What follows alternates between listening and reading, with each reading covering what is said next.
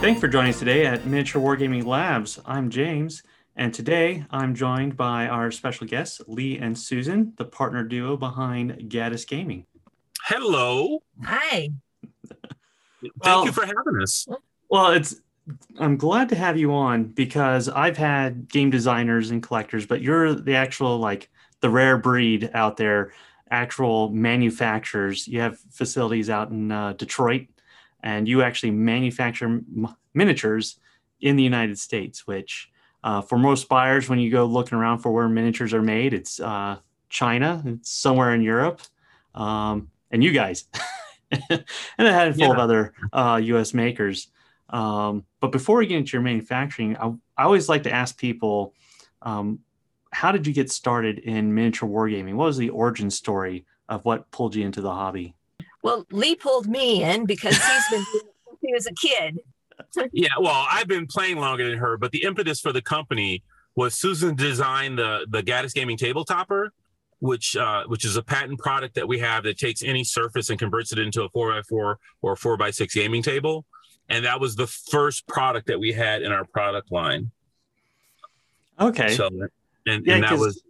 That's one of your big products on your website. Do you manufacture that in-house, or? We manufacture that in-house, yep. Oh, wow. And that was a reaction to the $40,000 Sultan table that came out by Geek Chic. You remember Geek Chic tables? Yes. Yeah. I laughed when I saw that. It's like I can go to some Amish guy and he'll make that for me for a lot less. Yeah, but that's who they had. They had a guy in Oregon that was making it, and they had a waiting list of a year, and then they started to try to get into miniature gaming, and that broke the company. They were making money on tables and lost money on making games. So you know how you make a small fortune in gaming? You start with a large one. Yeah, start with a big one. Which I guess you started with a large one, and you've decided to see how small you can make it. Right. So you can make it right. So we got that product designed, and she had it patented, and then we wanted to get into wargaming, and then going to conventions. Susan noticed that there wasn't an entree for women and people of color. So we decided to focus on that with our miniatures. Yeah. So our miniature line, our first game that we created was Shattered Crown, which celebrated the 100th anniversary of World War I. And we dedicated that to the Harlem Hellfighters, who in 100 years had never had a game dedicated to them, out of all the war games that had been made in that time. And so that was our first focus. And then I was watching, I came home for Thanksgiving, and we were watching Battle of the Bulge. And my grandfather said, "Oh, those aren't the right tanks." And I said, "Well, how do you know?" And my uncle said, "Because he was there." And then I learned that my grandfather was in the 761st Tank Battalion during World War II. And so we decided to dedicate our second game, Empire's Fall, to the 761st Tank Battalion in World War II, because a lot of people of color and women who participated in those aren't really they're just written out of history. Yeah, they're written out of the historical record. And I thought by putting them in the game, that way we would pique people's curiosity about them, and they could find out about them. And it worked, because a lot of people are like, "Oh, I never heard of the 761st Tank Battalion." I'm like, yeah, they were the ones that came in and relieved the 101st Airborne when they were surrounded in Bastogne, and they were Patton's spearhead. That was his secret weapon, the Red Ball Express, delivering fuel and ammo, and the 761st Tank Battalion, which were like the tip of the spear, when it came to armored combat in Europe. So for us, it allows us to do a personal journey for us by being able to focus on women and people of color in wargaming, and also give younger people an on-ramp into gaming. Because I know a lot of people saying, "Oh, is wargaming dead because it's graying and getting older?" But if you look at our website, it's just the opposite for us. Kids and young people and girls, and they just flock around our games. So it's not an interest in wargaming. I think it's the wargaming culture that may turn a lot of them off. You have to have a welcoming table. Can I put it that way? Yeah, well, I can understand, because I've seen, and I travel around a lot around the country, and I see people come in, and you do that look left, look right, and then turn around and walk back out. So it's like, how do you like keep them in longer? Right. And I've been to I've taken my daughter to Nova Open, and Okay. straight to the boardroom. No interest. She loves that board game room. I have to dine. I put her in there at like 9 a.m. I pull her out at 11 at night. It's just Right, straight in there. But because I think her and my wife, whenever I try to get him into it, it's like, well, I'm not interested in any of the models because the models lead. It's not the rule sets, like the magic behind the mechanisms of the games don't, pull people in. It's what they see on the table. And if you don't see anything that appeals to you on the table, you can just keep on walking. Yeah, and someone will sell you a video game. Yeah, Susan has been a connoisseur of laying out a really nice table. So all of our terrain that you see laid out at the table, she usually sets that up because she comes from the fashion industry. So she has a really good eye for balance and how stuff goes. And she was responsible for making a lot of our terrain. Well, let me ask you, so you have the terrain, you start off with the table topper, and eventually you started moving into miniatures. And I will have to say, the time I hear about your company the most is your fins, because when people say we need finished soldiers for World War II, it's like Gaddis Gaming is the place that gives like the most accurate finished soldiers. But how did you go from like, okay, I'm doing table toppers, I'm doing terrain, into like, you know what, I want to do miniatures too? Well, because there was a big gap in the market, and again, I wanted everybody to be represented, right?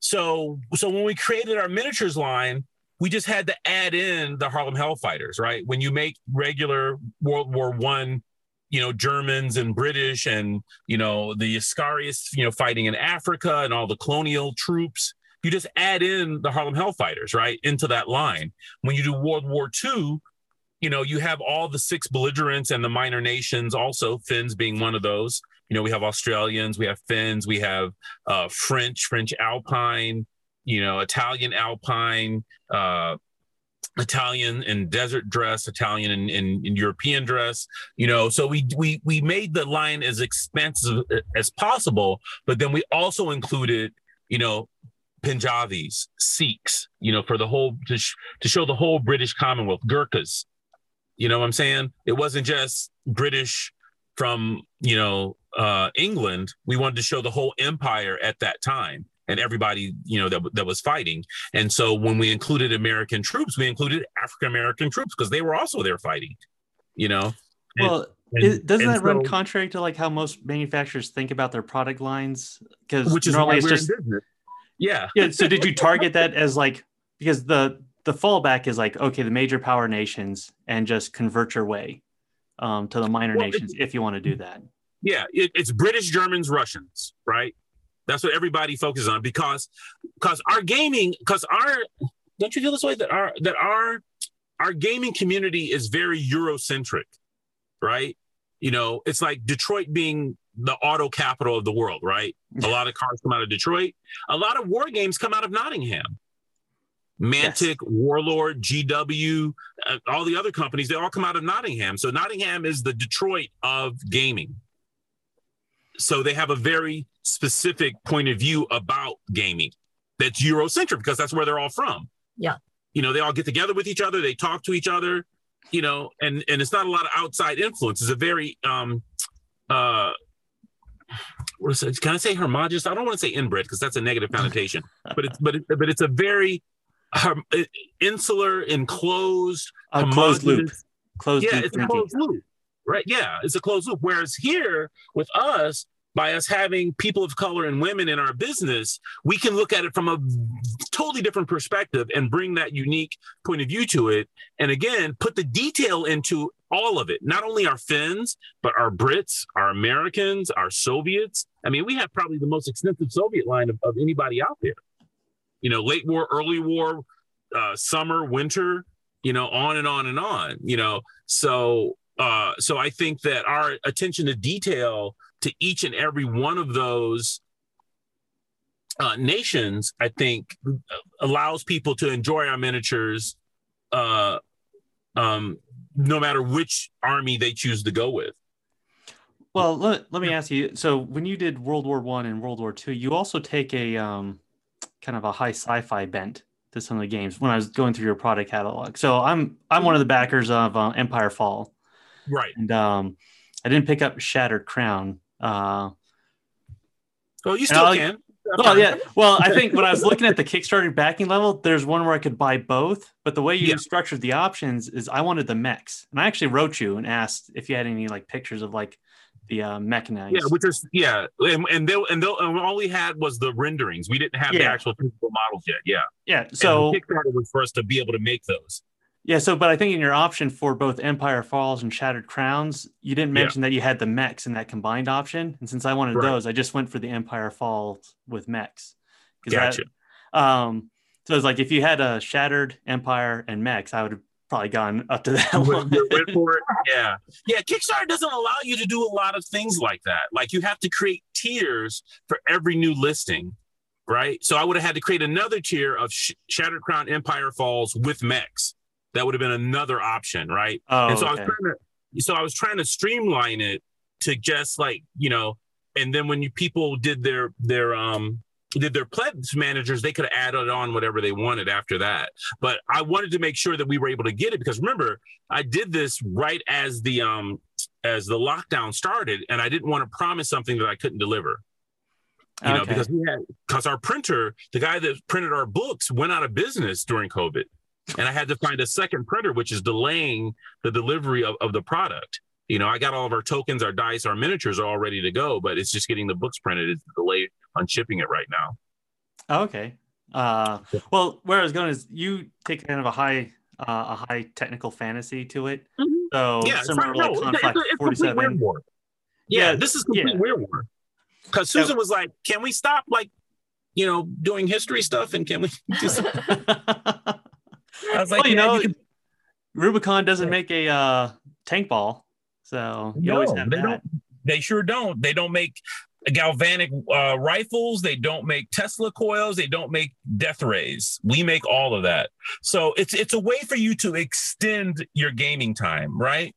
Because if you play historicals, there's only so many, D-Day Normandy landings you can play before you become bored. But you add a giant mech or some battle suits on the field. Now we can talk, right? Now you can get crazy with it, and we wanted people to have that option that they didn't have to be all, buttoned up and know how many buttons were on the uniform. We wanted people to be free to play a game and have fun with it. And a way to do that, the way to take it out, to play with historical miniatures outside the historical space, Susan wanted to make it a little more fun. I mean, I did like the your World War I, you depicted some of the tripod walkers. I like the look of some of those. Yeah. So it was because we came from a lot of steampunk gaming, which is like 1865 to 1880. So we said, well, if War of the Worlds was set in 1899. And then, 14 years later, World War I happened. People would have just reverse engineered that technology, right? Yeah. And so we just clamped it onto the weapons that they had, But that's why I was looking at some of your latest sketches for some of the mechanized troops there. Is normally when you look at something like Conflict 47, you get the feel of more of the 50s, 60s robot, like Lost in Space type robot. Yeah. Where when I was looking at what you were designing, it looked more back to like the 30s and the 20s idea of what space would look like. So saying is steampunk, because you can see that more Rocket Man vibe of, a guy with aviator goggles. Yeah, because when we talked about it, we were like, well, they would be working on it during this time period, and then it would appear a couple of years later. Because I was looking at the lag time, because the Tiger tank was started to build in 1940 or 39, and it hit the field until 1941. You know what I'm saying? So if you look at those 3 or 4 years of time from the time it hits the drawing board to the time it actually gets into the field, there's a lag. So if I figured if they started designing it in the 1930s, by the time it hit the battlefield, that's the look it would have. Because I think the B-17, which went all the way up until 1945, they designed that in the mid 30s. They started designing it, and then it got into production in the 1940s. So that's why a lot of stuff has that 1930s feel to it, because I figured that's the time they would be designing it, and then it would hit the field in the 1940s. Well, that's more appropriate because every weapon system out there probably has like a 20 year maturation cycle before it actually gets fielded. So it's like, you got to imagine the stuff today was made by a guy in 2000. Sure. Yeah. Yeah. I mean, even look at the A-10 Warthog. That was started in what, the 70s? And it's still on the field today. The F-16, that's still there. I remember when that was brand new when I was a kid, when they just released that plane. And now they're like, oh, we got to retire it. It's old. I'm like, the F-16 is old? You kind of get locked in your mind right there. But I do like some of the ideas, especially pushing World War II past 45, because personally, that means the triple nickels would have been ready. And so that was the 555th Parachute Infantry Battalion. Yeah, because I was reading the PDFs you sent, and you mentioned them in there as the smoke jumpers because they were sent on Operation Firefly because they didn't have all their companies fully staffed out. But if you push the war to 47, that means you can have two more brigades. Yeah, they needed 3 parachute brigades, and they were only 1 parachute brigade. Yeah. So they weren't able to join up with the 82nd or the 101st. But correct. Now, does that mean you're going to have actual like triple nickels models available? Yeah, we're working on those right now. Yeah, okay. Like I said, the Kickstarter allows us to fill in that whole fantasy world because all that has to be created, and there's, to your point, a lead time to it.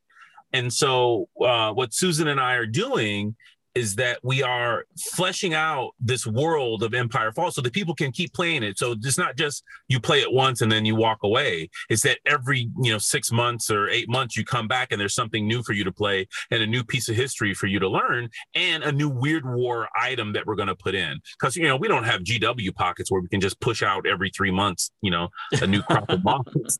We have to work within the constraints of what we sell, So for us, doing the triple nickel was a passion project because a lot of people don't think of black paratroopers, and they were used to put out fires that were started by the Japanese that were sending incendiary devices along the jet stream and starting fires in California, Oregon, and Washington. Well, I don't think, and the particular type of parachuting they were doing, I don't think people realize because they actually developed a technique for parachuting into trees. So they purposely targeted. Correct. Like, hey, I'm going to land in that spruce. Like, no one else trained to do that.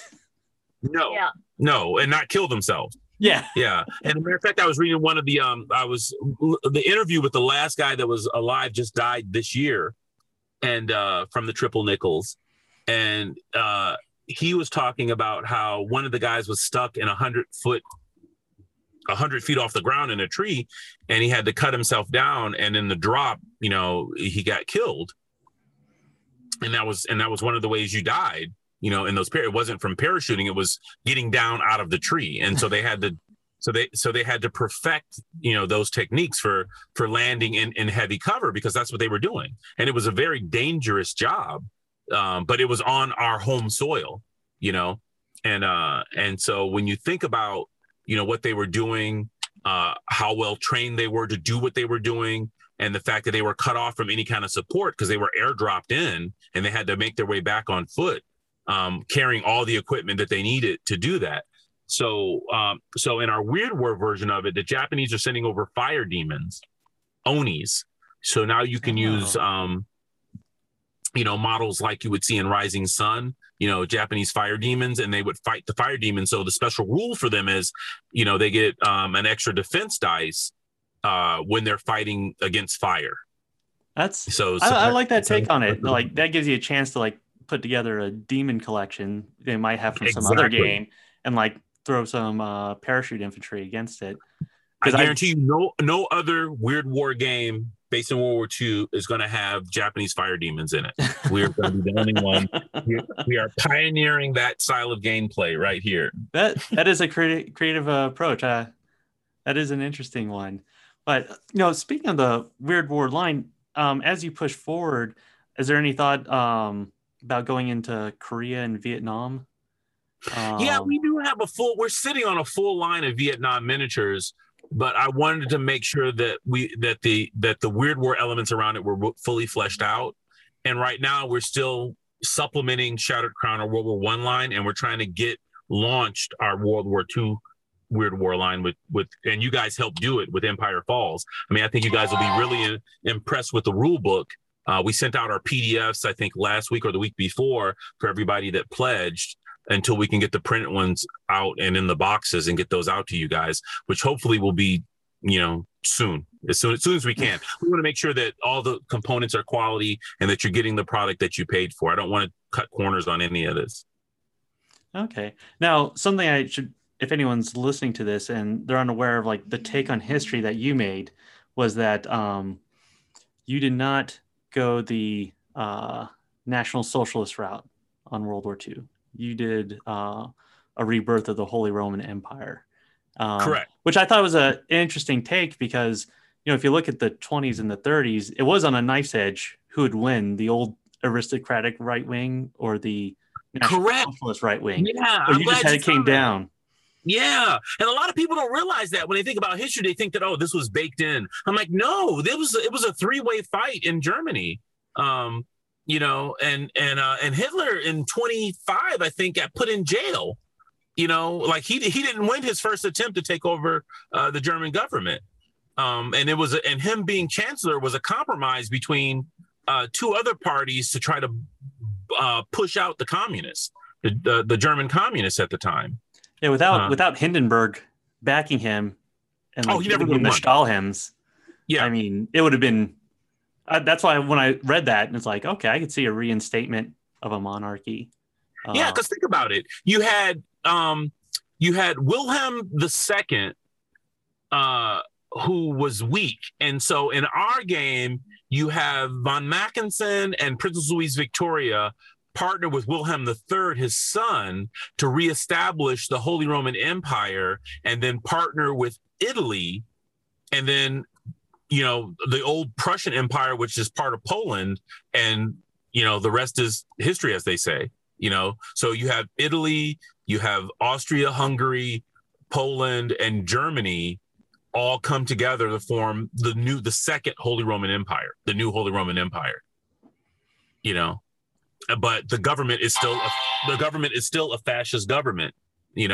So you still have the same problems that you have. Only the what is it? Your troubles are the same. It's just the people that are bringing them to you are different. And you also had these secret societies, like the Real Society, right? That were, they were heavy into mysticism and stuff. Those during that time. But the monarchy is backed by the military, right? And August von Mackensen, who was a Prussian from the 1880s, 1870s, he died in 1945. He would be the figurehead for the military power of the Holy Roman Empire during that time. Uniting all the different factions together under a martial government that's a monarchy. Yeah. Well, I think it's interesting. You would have the backing of the Pope also.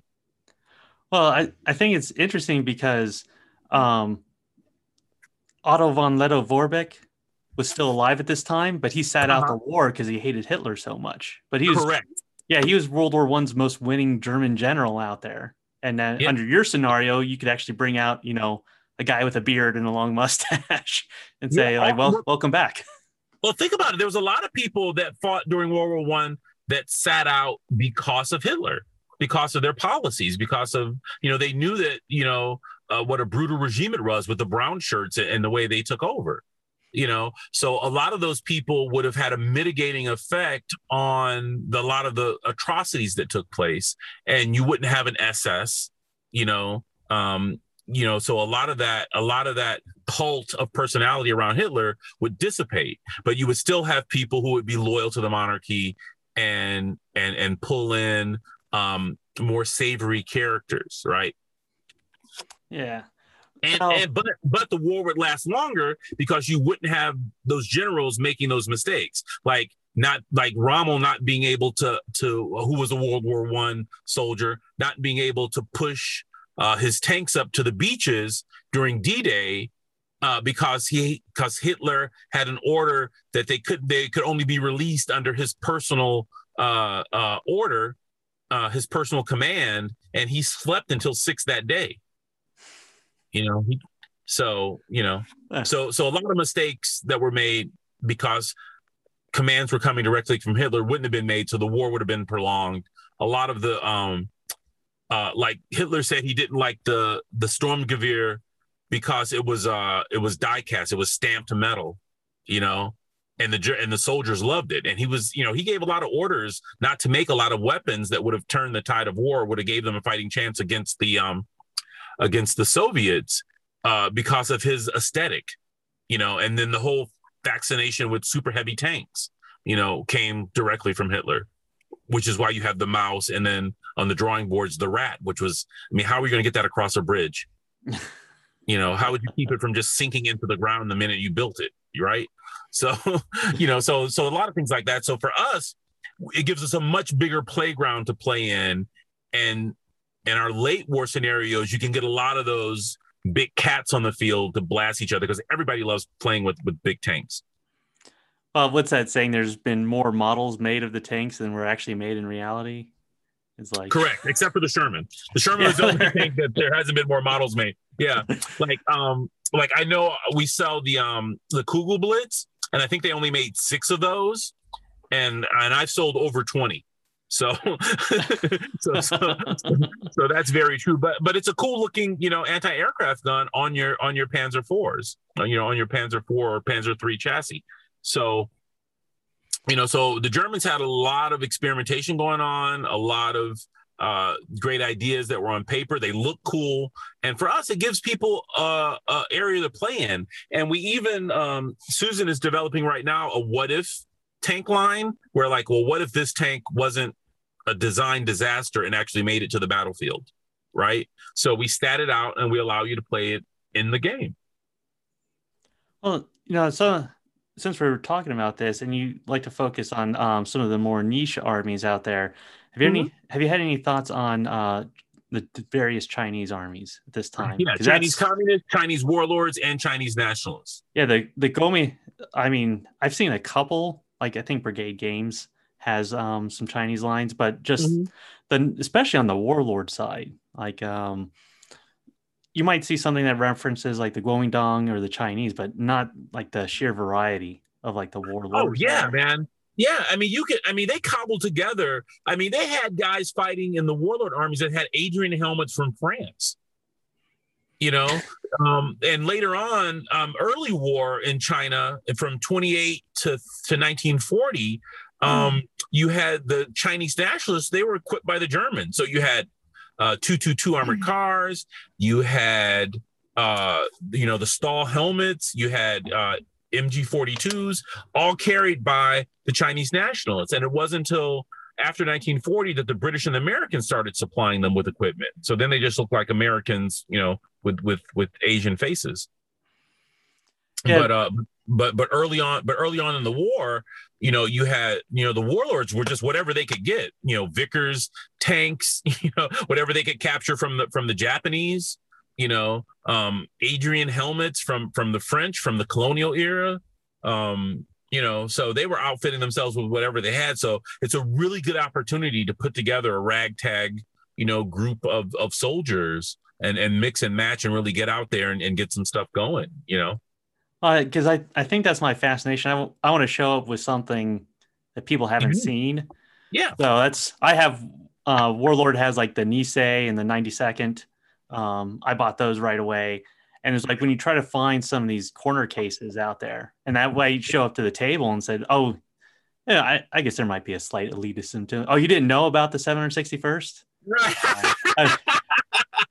Yeah, but it's a chance to learn history in a non-preachy way, right? Gaming is the only medium you can do that in, where you can put something on the table and I love your models, and then you can give me the backstory of your models. I know people that are knee deep in GW lore, which isn't even real, right?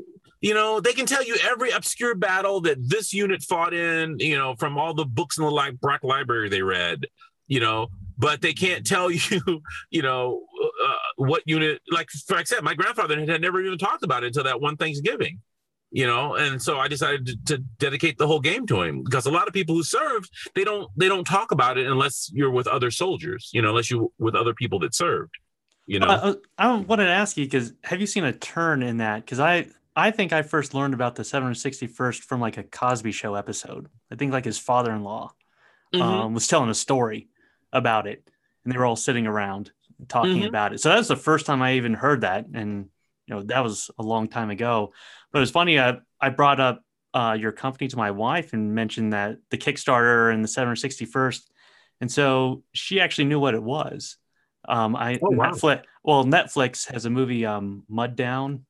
I never heard of it. No. Yeah, so I guess it's about veterans from like Louisiana who served in the 761st. This PTSD, comes back home and has issues in I think Louisiana, Missouri, a southern state, and New Orleans, but Louisiana, yeah.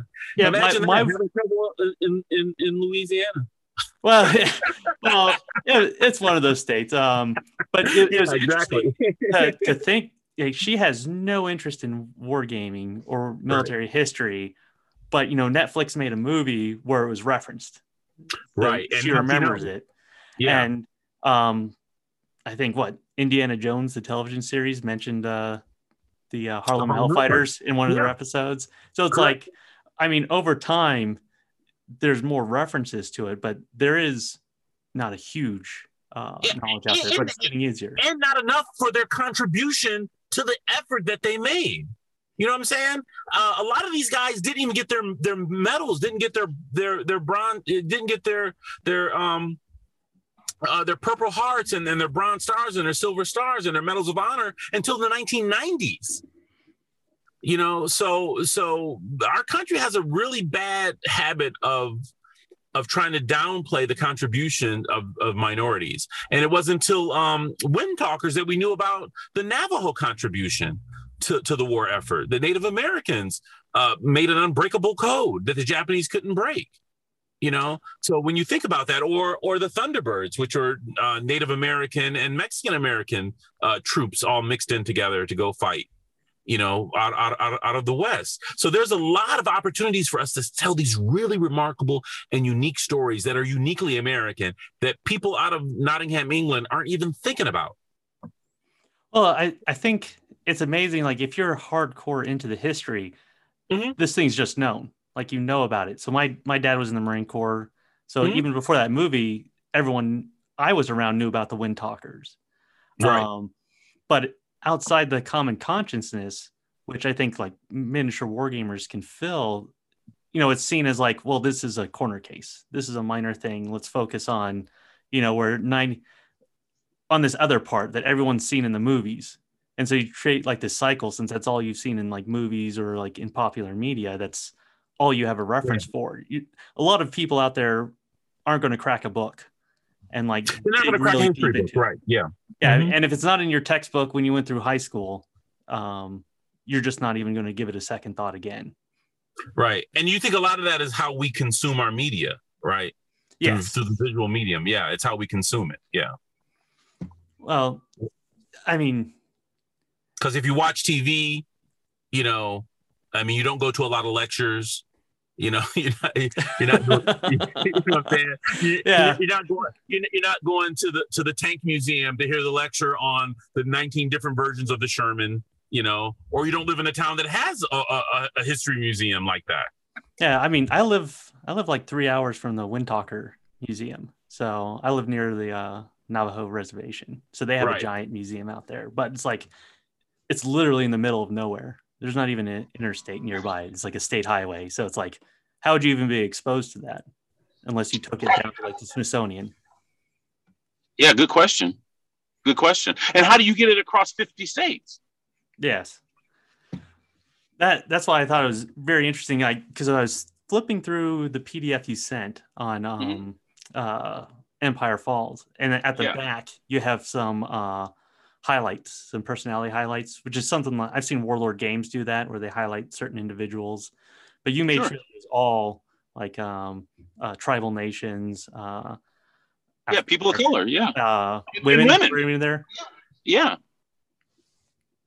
So, but so I really wanted to ask you, like, since you're doing this big focus on niche armies out there, that's going to take a lot of SKUs as a manufacturer, and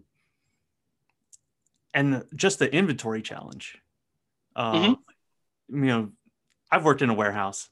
The more SKUs you have, the more little subsections you got to put out on the shelves. So it creates not just a manufacturing issue, but also an inventory management issue. How do you tackle that? Well, we do it in sets, right? So the battle suits will come in sets of 5 to 10. You know, the hero sets will come in groups of 5. You know, five axis, 5 allies, that kind of thing. You know, and then I mean, if Reaper can do 1,000 different hang tags, I think that we should be able to handle 50 people that we choose to highlight. And again, it's all based on the interest of the customers and who Susan decides to who she decides to feature, because she writes all that stuff up. So well, then, since Susan has a background in fashion, do you find, because I think most miniature, especially historicals, do like a trailing of where this has always been popular. At some point, someone's got to, roll the dice and saying, you know what, no one's ever made this. I don't know how much people are going to like this. I don't have any, data for my sales to say, hey, this type of 5-person unit would sell great. How do you decide what to gamble on? I researched a lot, and I just take a chance on it because I believe in our product and I believe what we're doing, and I believe people will like it. Yeah, and that's proven out when we go out to conventions and we set up the tables and people start playing. I mean, if you look at the number of women that come to our tables are disproportionate to every other table. Even when we go to a Warhammer convention, people whose girlfriends or wives are there will huddle around our table because Susan becomes that magnet, right? They say, oh, well, here's another woman playing this game, so they feel safer at our table. I've seen that, so I completely understand that. Yeah. Well, and then when they get into the game, of it, it doesn't matter because now they're playing. Because remember those 2 teenage girls that came over and kicked that guy's butt? Yeah. They kicked this guy's butt so bad that he got up from the table and left on turn 5 because they just curb stomped him with an Italian army, and he had British and his partner had Americans, and they were just they had their strategy down and they were taking no prisoners. Rage left. Yeah, and he just rage quit because here he was, a virile young man getting his butt handed to him by 2 teenage girls. With an Italian army. If it had been a German army, then he'd have an excuse. But it would have been justified. Yeah. It would have been justified. But it was an Italian army. So I think to us that showed that women are just as competitive and can get just into the game as much as anybody else, but they have to have an on-ramp. Well, they have to have an on-ramp. Well, let me ask you. I think I've heard you being interviewed on other podcasts, but not as good as this one. Well, I won't go that far. I am what I am. I accept that. I don't need this to make a living. I do this for fun. Gotcha. And it's a hobby to me. But how important are conventions to you and to your business? Critical. This past 2 years has been just hard hit because that's where we get the most attention. We draw customers, get new customers, it's word of mouth. And that's the key to our business. So after you hit like a convention site, you can probably get some non-traditional interest, to come to your table. So are you able to convert them into long-term customers? Yes. Oh yeah, it was really shocking to me the first time people were fanatical about getting our miniatures, because we were carrying some Warlord product and like, no, we don't want that. We want yours. I was like, okay. Well, you know, I but and the Finns are just a prime example of that. People love our Finns, and they've tried other armies.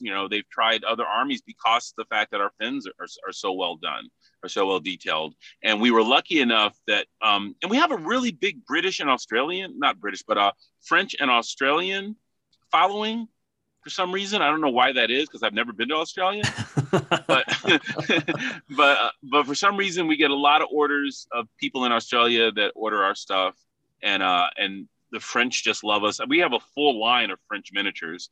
We don't have a lot of French vehicles, but we do have a lot of French infantry, like I said. And people, I think they like the sculpts. We spent a lot of time making sure that the sculpts were unique. They had character, they had flavor to them.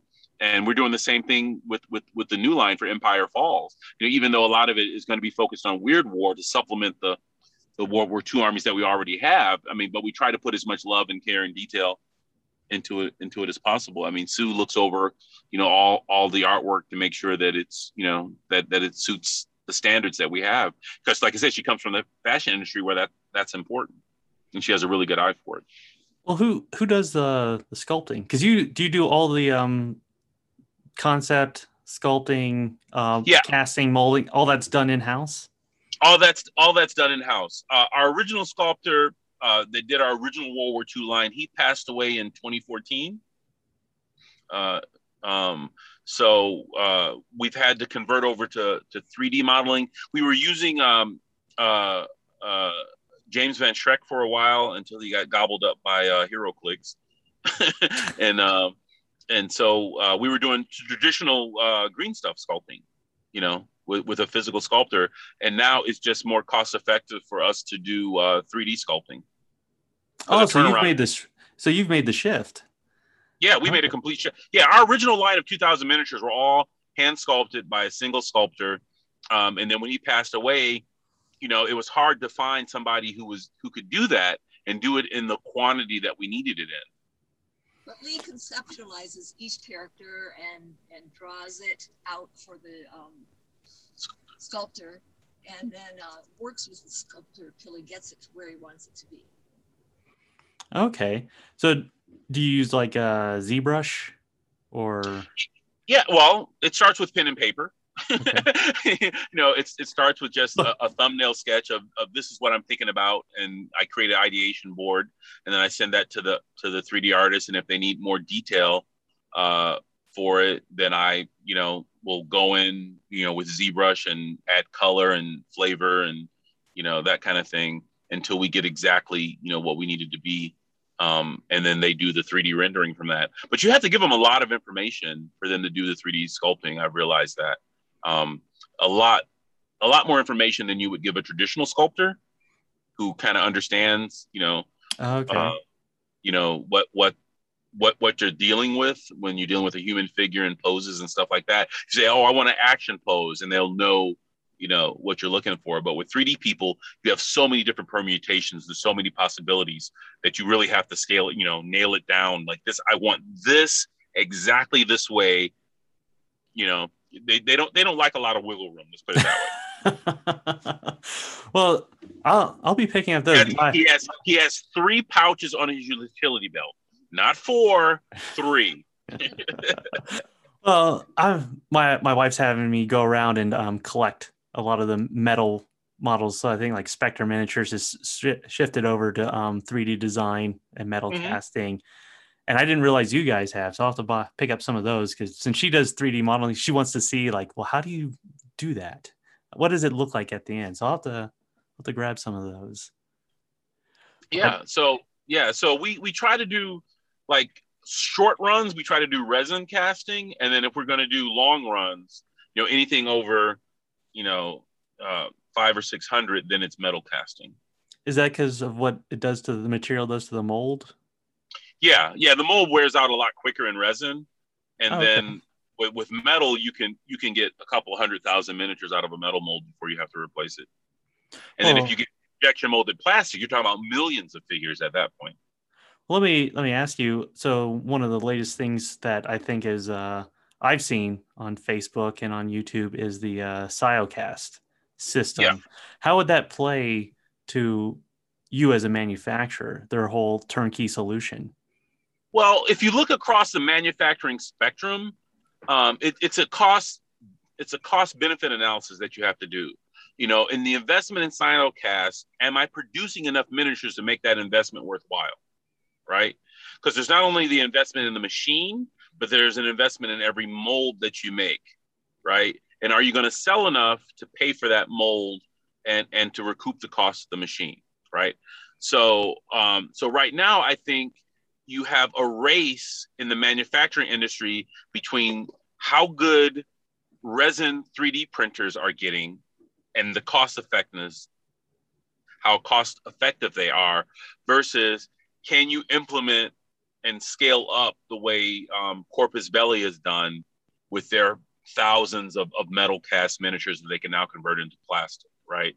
So Sinocast may be a good fit for them because they have to convert thousands of miniatures over, and they know their games are selling, you know, in the thousands, so they can recoup that investment back right away, versus smaller U.S. manufacturers that may not be selling, you know, hundreds of thousands of miniatures at a time, right? So I think that if you're doing small runs, 3D printing might be more cost effective, because if you invest in a $600 machine, you can make that back a lot quicker than if you invest in a $50,000 machine. Well, does Gaddis Gaming have 3D printers? Do you guys experiment? Yeah, so all of our prototyping is done on 3D printers. And not your final products, though. No, not the final products. No. Okay, because we do either resin casting or we do metal casting. But the cost of metal has gone up 30%, and we've eaten that cost. That's just coming out of our profits. We haven't passed that on to our customers. Our prices have stayed the same since 2017. You know, we only had to do one price increase, and that was to cover the cost of a new facility we moved into. And that was just, you know, but we haven't changed our prices in 6 years? Yeah. Even though the cost of metal, you know, has gone up. And, you know, it's getting rare to even be able to find tin because of what's happening in the metal market. I don't know if people wouldn't follow that. It's inside baseball, but, you know, there's a lot of volatility right now in the metals market. Well, not raising your prices in 6 years. If we were on Shark Tank, you know, you'd be getting a lecture right now about even the way inflation would eat at you. Yeah, but, you know, we have to consider, you know, the sensitivity of our customer market. We're trying to create a customer market, bringing new people in, you know, and you know, and it's a niche market. If I was a game, you know, versus looking at what people are doing with Games Workshop. I mean, it costs them 3 cents to make a Space Marine, and they sell it for $35. I mean, that's a 5,000% markup, you know. But we don't have that type of following, you know. We have, you know, we have a middle class consumer base. You know, we have a niche market of women and people of color and people that are into historical gaming of all ages, you know, whether it be retirees or whatever. So we try to be cost efficient wherever we can, but raising our prices, you know, we'd rather get more product out into the market than to raise our prices. And I think what supplements us is doing Kickstarters and targeting those pain points. So it's not that, you know, so if we only did sales online or to our game stores, yes, then we would have to raise our prices 3% every year, right, to keep up with inflation.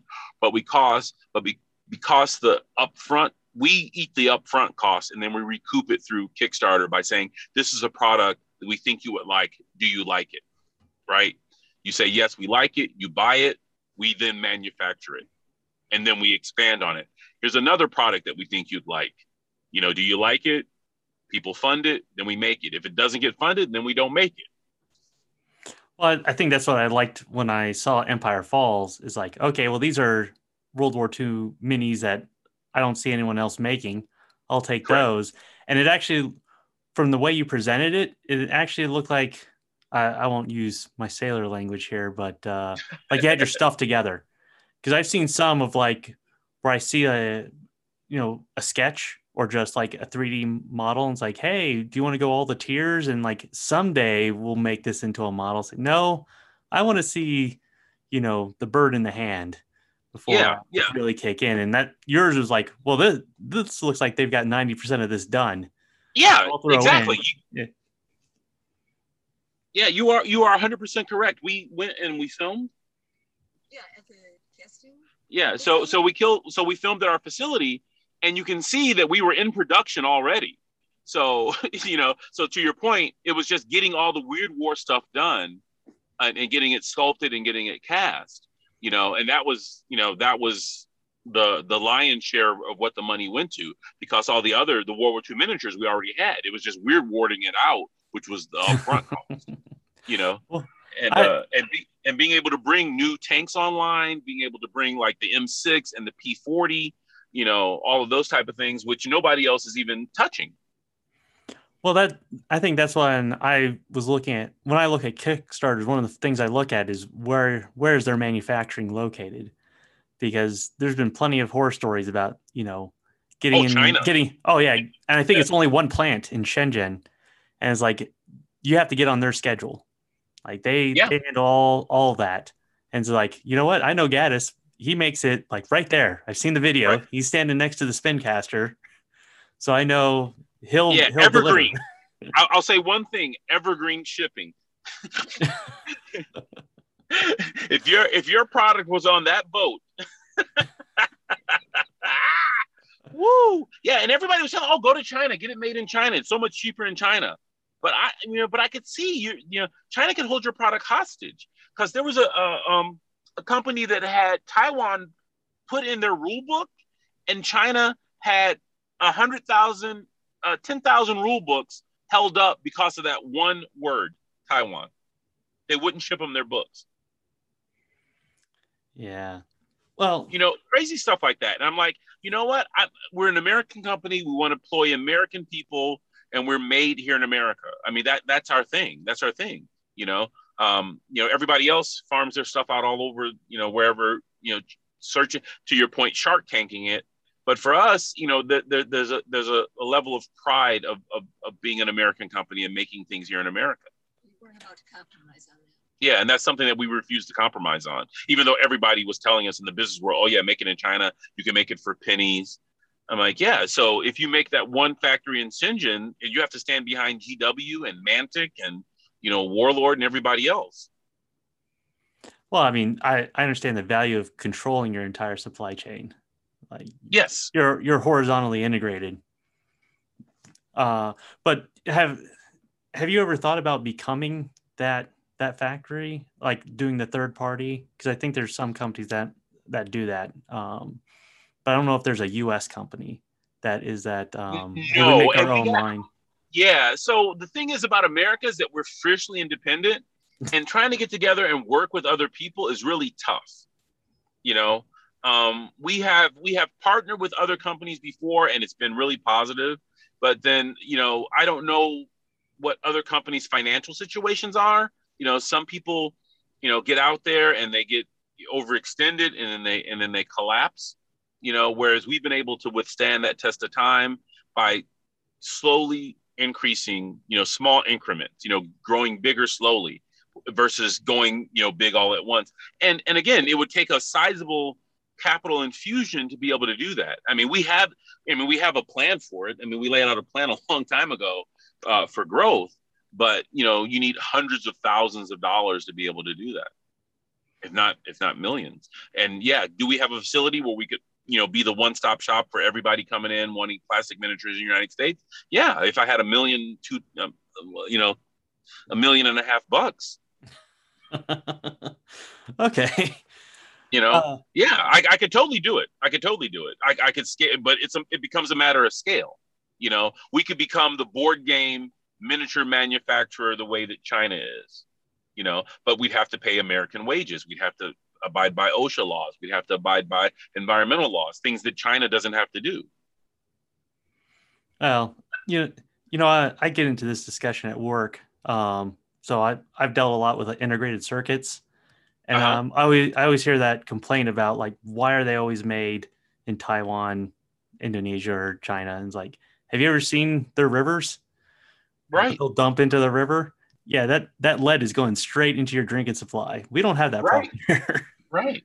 Yeah, those solvent chemicals, yeah, that's going right into the ground wherever that factory is. They hose it off right there. Yeah, so they don't have the same environmental quality standards that we have here in America. And I don't want to support a polluting industry like that, because I want my grandkids to have a decent world to live in, and maybe that's kind of pie in the sky for me. But, I think that we sell our stuff at a reasonable price. It's all American made. Could we sell it for cheaper if we made it overseas? Yes. But all the things that we just addressed, we'd have to deal with. And we don't want to deal with that. We don't want to deal with supply issues, and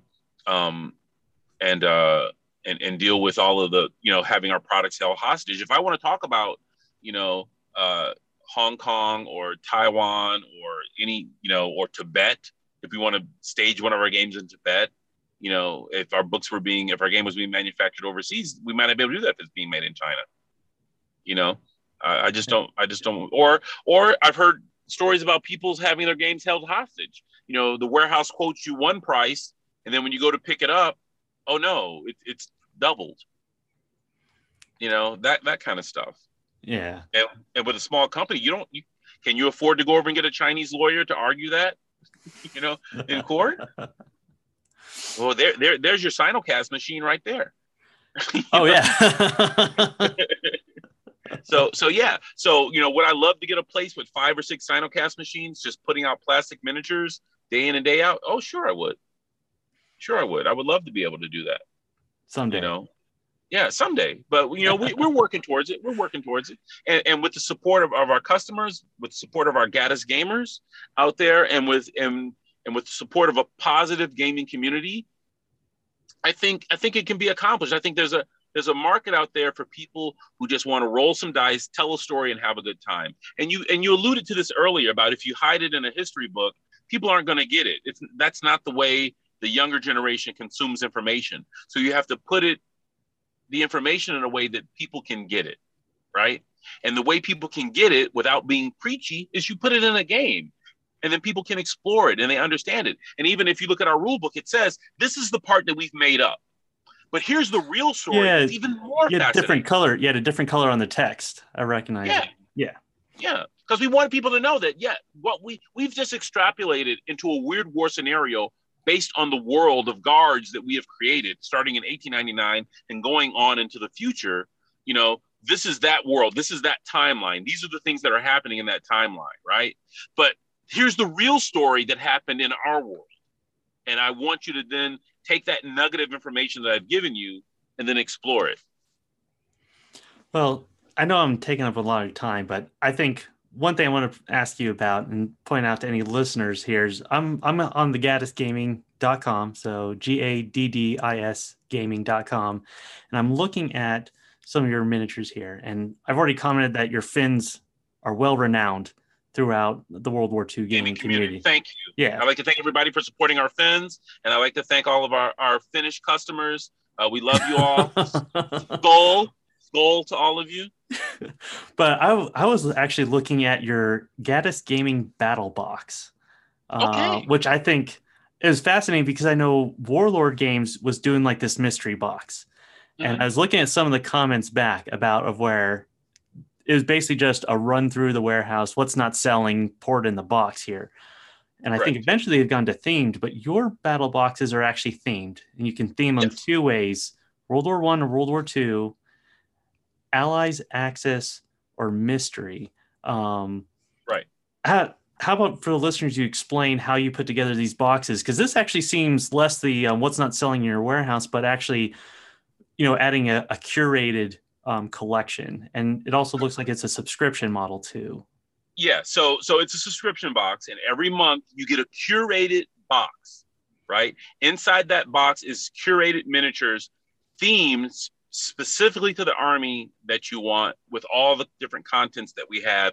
And some of it is stuff that we have that we haven't released, that you'll be getting early.